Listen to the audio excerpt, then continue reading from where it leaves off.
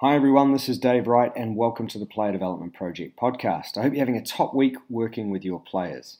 Now before we get into today's discussion, a quick recap of some of the recent work we've published on playerdevelopmentproject.com. It's been a huge month in terms of practical content at PDP, and the month of February was almost entirely dedicated to publishing live sessions from Melbourne Victory. Now we released 3 practices from a session with their under-20 group at the end of 2019, and we've also released a full version of this practice so you can see the context of the whole session. We've also recently published a new masterclass discussion with Auckland Aces cricket coach Henrik Milan. If you haven't watched the full conversation, I highly recommend it. I was lucky to spend a day with the Auckland cricket team recently, observing their preparation and practice for a recent first-class game, and it was fantastic to see Henrik's approach brought to life with a group of top professional cricketers. This interview will give you a great insight into a high-performance environment from someone who's really walking the walk in coaching. Our latest content is a new Q&A discussion with myself and PDP Technical Advisor Dan Wright, which features on today's podcast. Now, this conversation is on the benefits of multiple sports in players' development. Today's question is, should my players play multiple sports? And Dan and I discuss the merits of this, the topic of specialisation and skill acquisition, among other things. If you've got thoughts or views on this topic, feel free to comment on the website or get in touch with us via email or on our social channels. We've got some more great content coming soon in the form of online learning modules and more practical content, as well as plenty more masterclass discussions with top experts. If you haven't signed up to become a PDP member, remember you can choose from a range of membership options at playerdevelopmentproject.com to suit you as an individual coach or support your club. When you sign up, you'll get access to a massive library of content as well as our online Slack community. Thanks for tuning in today, and I really hope you enjoy the discussion.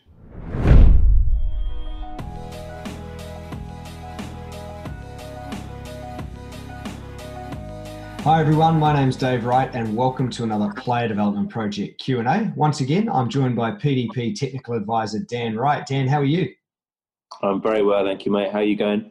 I'm good. Looking forward to a really interesting question today, and it's one that we've covered a little bit in the past with some content, but an interesting one that's come in via Twitter, and it's coming from Stuart, and he said, I coach under 12 footballers, and he has a player that wants to play rugby as well as football. How should I manage this situation? So Dan, it's a topic around this really interesting debate in talent development around specialisation. What are your first thoughts on this one? Yeah, I think this is another kind of real life question. We get kids playing loads of different sports or school sports, or maybe being pressurized or squashed for their time and being dragged in different spaces. So it can be a challenge for the coach or for the player or even the parents, like making choices about which club or which coach to disappoint. I think there's loads of different ways we could take this conversation. We could talk about kind of early sampling or early specialization or the benefits of multi-sport. So there's loads of different ways to take this, but my quick snapshot would be kids playing loads of different sports is good. That would be my quick answer. How about for you? Yeah, look, I tend to agree. I think, especially at the age group we're talking about, I don't think there's any rush at this point to be making decisions. Excuse me. I think at the same time, we have to appreciate that at some point in the journey, players will make decisions. But there is more and more research coming to the fore that early talent is not necessarily an indicator of long-term success. Now, I've had this conversation with the likes of Nick Levitt before in a masterclass we've done on talent development, where I think the topic of different sports have different sort of ages that their peak athletes might perform at. So take gymnastics, for example. That's not a sport you're going to see a huge amount of 30-year-olds playing. So therefore, they might have to specialize a little bit younger in terms of that choice of sport if they're going to go down that pathway. Whereas sports like football, rugby, cricket, perhaps more traditional sports and team sports, maybe there's a little bit more time. Another example of that is I remember interviewing Brad Guzan for PDP Magazine a couple of years back, and obviously played in the Premier League, a goalkeeper at the highest level, played international football. Talked about how he played basketball until the age of 15 or 16, didn't really make that decision to commit to football until then. So, yeah, short answer at the start of this is that at under 12s, I think having those experiences in different sports and the transfer of skills from one to the other is a real positive, particularly around movement and sort of evasion and the speed thing as well, which might come out in rugby. There'll be different skills which come out in that game, which can be applied to football and vice versa. So the upside is pretty good for me at this age, but lots to consider. What are some of your experiences in coaching in terms of perhaps using multiple sports, or seeing how this can impact in a positive or even a negative way? Yeah, I think what you're seeing in the UK is more and more kind of football clubs, especially professional football clubs, adopting multi-sport for the reasons that you talked about. So maybe, and I mentioned it kind of in my first answer, that the kids are specialising too early. So the difference between early sampling and early specialisation, early sampling would be trying the sport at a young age, and we probably want to keep that funnel quite wide, so maybe trying 3 or 4 different things. And early specialisation would be, age 5 or 6, saying I'm a footballer and I only do football. And then I think probably due to kind of the trend or fad that, the more you do, the better you get, that 10,000 hour rule that people kind of adopted and went with, meant that people were only doing football. Yeah. And so what they were finding was maybe that kids were getting injuries through doing too much of the same movements.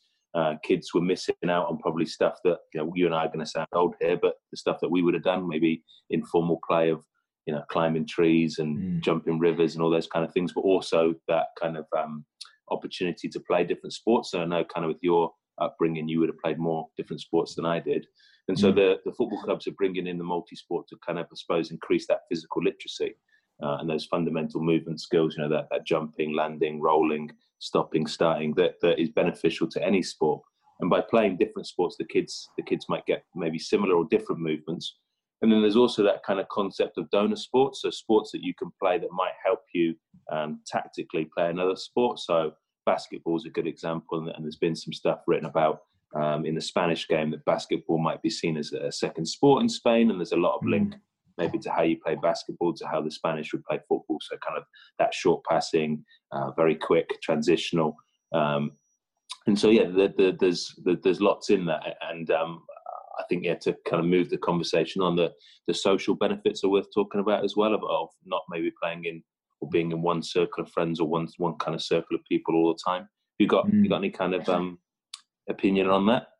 Yeah, interestingly, I saw an interview recently with a former New Zealand, or actually, I believe she's just come back out of retirement, a New Zealand international hockey player called Gemma McCaw, who, she spoke in this particular interview around the fact that growing up, she actually chose to play in the second 11 in hockey, despite the fact that was her strongest sport, because it was where she could go and play her hockey at school without the pressure of first 11 or being in that performance environment while she still played football. Now, she ended up being an international hockey player, going to the Olympics and having great success, but she waited as long as she could to really, really get serious with it, because she knew there was expectation on her when she go out and perform in those kind of school groups or representative groups, and she was still playing rep hockey, but at school she just wanted to play it for fun.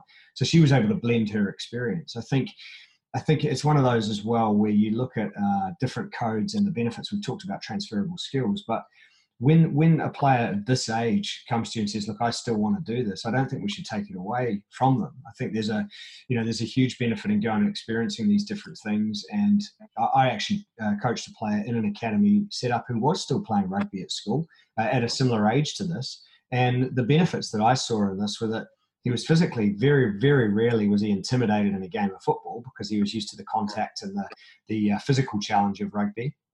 Was a very, very fierce defender, great desire to defend, and really had a little bit of character about him, which I thought, again, that may not just come from rugby, but it was something that this particular child had in terms of their attributes. So I think the upside of kids sampling, and also their various environments, whatever your culture is, kids are going to be exposed to different things. So you talked about the difference between growing up in the UK perhaps to growing up in New Zealand. We grew up playing every sport under the sun all day as long as we could, because we were just outside a lot. Whereas people talk a lot in the UK about the death of street football and the fact that, kids can't go and kick a ball against a wall because there's a sign saying don't kick a ball against the wall in the council estate. All of these kind of sad stories you hear about contemporary society and the damage that screens are doing, and I guess that less informal play. The more those children, for me, particularly again, citing the age group, they can stay in those sports and get experiences, the better. The final sort of point of this particular ramble, while I'm thinking about it, is Cameron Knowles, obviously a very good friend of mine. Went and played, had a 7-year professional career in the MLS before injury curtailed that. He's now coaching over there at Portland Timbers. There's a great masterclass with Cameron on the website. played a very high level of cricket right up till 15 or 16, and didn't really make that choice to commit to football till around 15. So again, another example, youth international who had a career in the game and had experience playing different sports through his teenage years, and it certainly wasn't something that was detrimental in his football career. Yeah, there's lots of golden nuggets in there. I think that when we're talking about children, it's dangerous. It's really dangerous to say, or for them to identify as a footballer at 12. And we've got some stuff around this with Susie Brown. But that identity that at 12 I only play football and I don't play other sports because I'm a footballer. Harry Kane doesn't play rugby, so why would I? So as a coach, you've got to kind of check ourselves there and make sure the kids understand that they're still kids. Like even if they're in high performance settings, it's okay for them, once a week to go and play another sport. In fact, it's probably better than okay. It's really good. And that might kind of, again, switching that lens, I suppose, we talk about a lot, that as a coach, as an adult, you'd say, we've got to do loads of football, and, you missing a session will be horrific, and you missing a game would be the worst thing ever. Whereas actually, it probably won't make that much difference in when you zoomed out in the scheme of their long-term development. And that's a skill, I suppose, as an adult coach, to switch that and say, what would I have done when I was 11 and 12? Well, I probably would have done whatever I wanted to do in terms of what sport to pick and where to go, and whether that was with my mates or whether I thought I had a chance of, competing to get success, or whether it was just really, really enjoyable for them. And then, like you said, I think it kind of comes to a natural climax, like it comes to a natural decision. You talked about people making decisions around 15, 16. I think there can also be a link with the education piece. So, certain colleges or certain schools, or, I can't do this many qualifications and do my professional sport. And, I think as adults, whether you're a parent or a coach, you should just be there to support and offer advice. Maybe not always give the answers, just say, if you make this choice, you'll go here. And if you make this choice, you'll go here. And maybe help the kids understand, whilst keeping that kind of funnel of experience, I suppose, as open as long as possible. So keep kind of checking ourselves as adults what we would have done 11 and 12, and maybe not give them the answers. Just the options if you go this way and the options if you go that way will be slightly different, and that would be probably a more serious conversation at 16 than it definitely would be at 10. At 10, do whatever you fancy, experience it all and see where you go. Definitely. And I think this goes back to what's the purpose of sport? Why are these kids signing up? We know that 98, 99% of kids that play sport won't go on to be international performers. Now, lots of them will have dreams and ambitions. We've got to encourage that.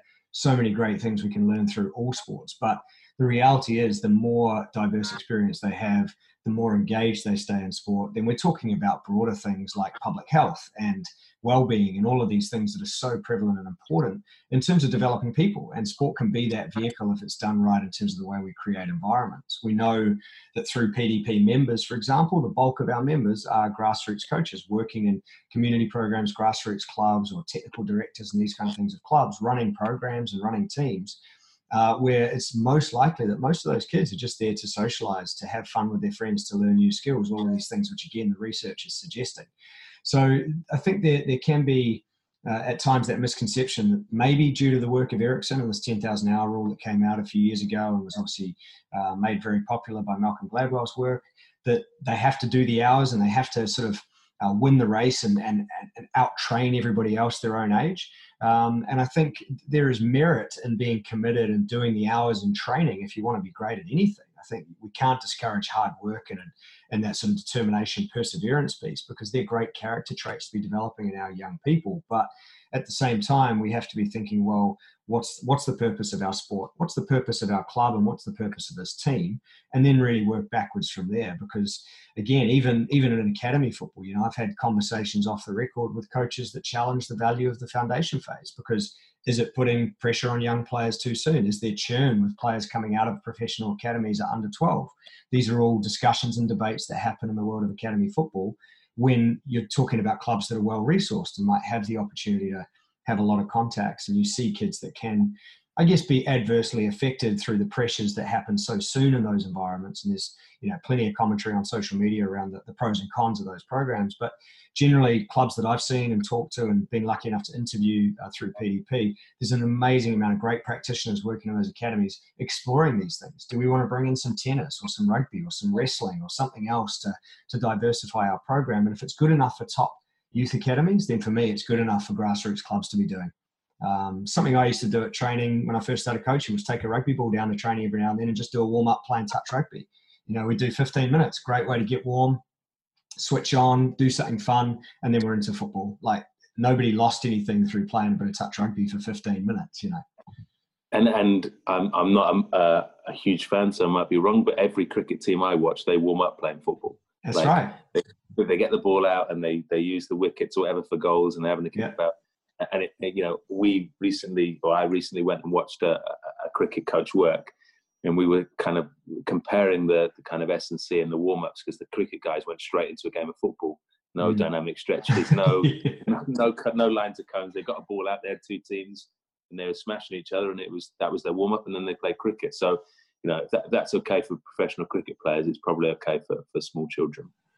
Yeah, look, it's a really interesting topic. And as we've sort of alluded to, there is some content on the site. Great article called The Perils of Specialisation from John O'Sullivan from a magazine edition a number of years ago. We've got The 4 Benefits of Functional Movement from James Vaughan, as well as a recent masterclass with John O'Sullivan. We did touch on this again. It's an area that he's written a lot about over at Changing the Game project. So it's something we need to be mindful of. I think, going back to the question for Stuart, allow this player to go and have some experiences, allow this player to be a kid.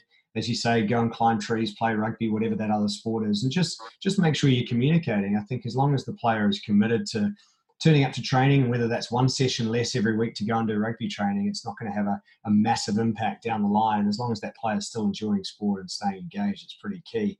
Dan, any sort of final thoughts to wrap this one up for us? Yeah, it's a bit of a controversial one. Like, we both do this, and maybe we should catch ourselves doing it, constantly talking about kids as players. So we're saying the player should do this, the player should do that.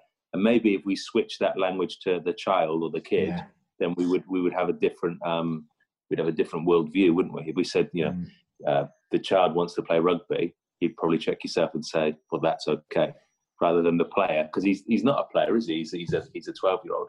And especially if you're working in that recreation or sport for all type environment, then that's an interesting kind of piece to check yourself. Is he a player or is he someone that plays football? Because there can be different things. Yeah, well, that is just, as a final thought from me, that's just reminded me about my sort of, I guess I wouldn't say hatred, it's a strong word, but the fact that I really do not like the word produce and product when it comes to youth sporting programs. I think when we continually look at, this program's produced this person, or this player's a product of this program, for me, that's pretty flawed. I know Jimmy Vaughan would have some strong views on that from the PDP research perspective as well, in terms of motivation and so on. But I think we cannot, it's a really good point from you to finish, that we have to remember these are children, they're playing sport, they're having their experience. So really, really fascinating question. Thanks to Stuart for sending that through. Dan, I want to thank you for your time. Another really good chat. Yeah, it's a good one, isn't it? Speak to you soon, mate. Excellent. We'll look forward to another Player Development Project Q&A very soon. Thanks for joining us on the Player Development Project podcast. You can follow us on Twitter and Instagram at PlayerDP, or find us on Facebook. Don't forget to head over to playerdevelopmentproject.com, where you can sign up to our progressive coaching community and gain access to our wide variety of resources to help you in your coaching.